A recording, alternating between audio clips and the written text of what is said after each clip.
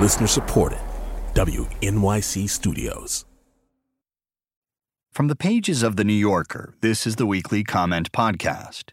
In The Don and Joe Show, Amy Davidson Sorkin delves into what a Biden-Trump presidential race might look like.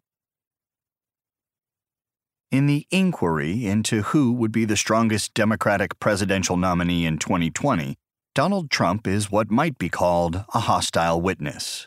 Joe Biden is a dummy, the president said last week on his way to Iowa, where Biden, who spent more than 3 decades in the Senate and 8 years as Barack Obama's vice president and one of his closest advisors, was campaigning.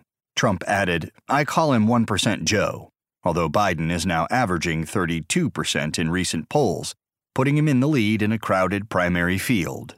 Last week, a Quinnipiac University poll indicated that Biden would defeat the president in a nationwide head-to-head contest by 53% to 40%, landslide proportions, a Quinnipiac representative noted. Polls only mean so much at this point, of course. Last week, the Democratic National Committee announced that 20 candidates had qualified for the first debates, to be held on June 26th and 27th in Miami. Biden will appear on the second night, along with Senator Bernie Sanders, who offers an ideological alternative to Biden's moderation. Mayor Pete Buttigieg of South Bend, Indiana, who offers a differing perspective and temperament, and Senator Kamala Harris, who, among other things, is a reminder that the Democratic choice need not be a white man.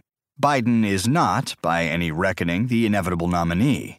But in the light of the preview that voters in Iowa got last week, it's worth imagining what a race between Biden and Trump might look like, if it comes to that. Even the similarities between the two men are revealing. They are almost the same age, so naturally, Trump, who is 73, derides Biden, who is 76, for being old. He's even slower than he used to be. But they have used their years very differently. Biden was elected to the Senate at the age of 29 and has spent his career in public service. He said in Iowa, "I had the dubious distinction of being listed as the poorest man in Congress." Actually, the Senate. A contrast to Trump's far more dubious claims about exactly how many billions of dollars he has. Money is a poor proxy for public spiritedness, just as age is an imperfect one for passion. In Iowa, Trump asked a crowd whether his slogan should be "Make America Great Again" or "Keep America Great." He worried that the acronym for the latter, CAG, didn't have the right ring. Biden said that the word that summed up America for him was possibilities. Both men have a reputation for being undisciplined speakers, in ways that expose their characters. A meandering exuberance on Biden's part, casual cruelty on Trump's. Biden might be called a bore, but never a bully, although in Iowa he demonstrated that he can effectively portray Trump as a crank. He lampooned Trump's assertion that seasonal cold weather disproved climate change science. Biden has long advocated actions to address climate change and has integrated into his pitch elements of the Green New Deal pushed by his younger colleagues. At an event in Davenport where he was introduced by a firefighter, Biden mocked Trump's statement that the California wildfires last year could have been prevented with a little tidying of the forest floor. 20 minutes later, near Des Moines, Trump repeated the claim in a defensive tone, saying that he had been praised for his insight by someone from a forest nation. Biden clearly has Trump's attention. Indeed, he seems to rattle him the most when he connects to the kinds of voters who Trump believes owe him their loyalty, such as white men and women in uniform or in blue-collar jobs. If they vote for Biden, they could swing states like Michigan, Pennsylvania, and Wisconsin, which Trump won only narrowly in 2016. Last month, after the International Association of Firefighters endorsed Biden, Trump tweeted angrily, "I've done more for firefighters than this dues-sucking union will ever do, and I get paid $0. It wasn't clear what he had done for the firefighters or why they should pay him anything. Are they supposed to book rooms in the Trump International Hotel? Other candidates could win over those voters too, and energize a whole range of constituencies. Biden, during his long career, has been associated with policies and behaviors that will likely pose problems for him in the primaries: the 1994 crime bill, the 2005 bankruptcy bill, a point of contention with Elizabeth Warren, excessive hugging, and his handling in 1991 as the chairman of the Senate Judiciary Committee of the Clarence Thomas confirmation hearings, at which Anita Hill testified that Thomas had harassed her.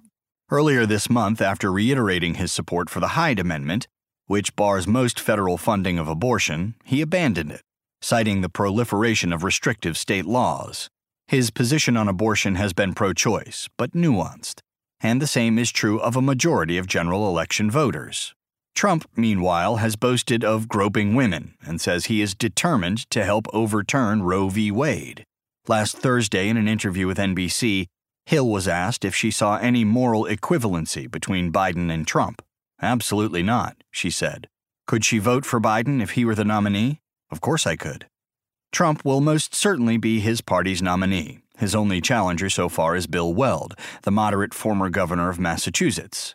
The president will formally kick off his re-election campaign on Tuesday at a rally in Orlando. As part of the launch, he gave George Stephanopoulos an interview in the Oval Office. He said that if a foreign government came to him with dirt on an opponent, he'd be happy to take a look at it. Wouldn't anybody? No matter who the Democratic nominee is, the sordidness of Trump's tactics, like the crudeness of his invective, is a given. Trump, Biden warned, has removed the guardrails from American politics. Trump, for his part, is pushing the view that Biden is played out in every sense, and was never really a player. Obama took him off the trash heap, Trump said last week.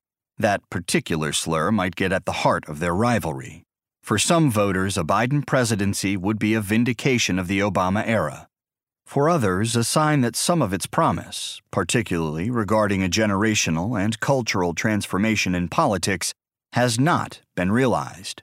But for Trump, who has devoted himself to erasing Obama's legacy, it would be a sour repudiation.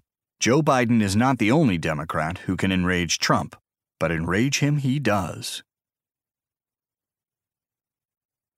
That was The Dawn and Joe Show by Amy Davidson Sorkin from The New Yorker magazine, June 24, 2019. Narrated by Jamie Rennell.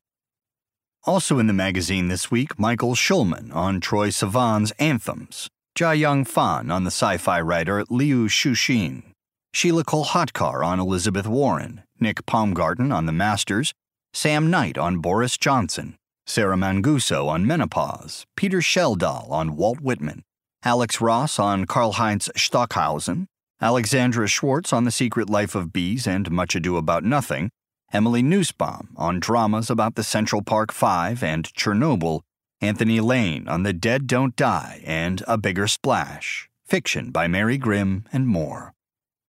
Audible.com produces a weekly audio edition of The New Yorker.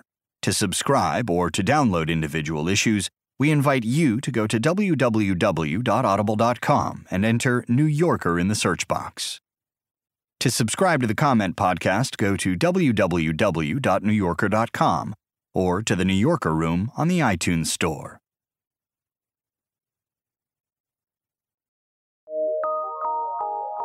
From PRX.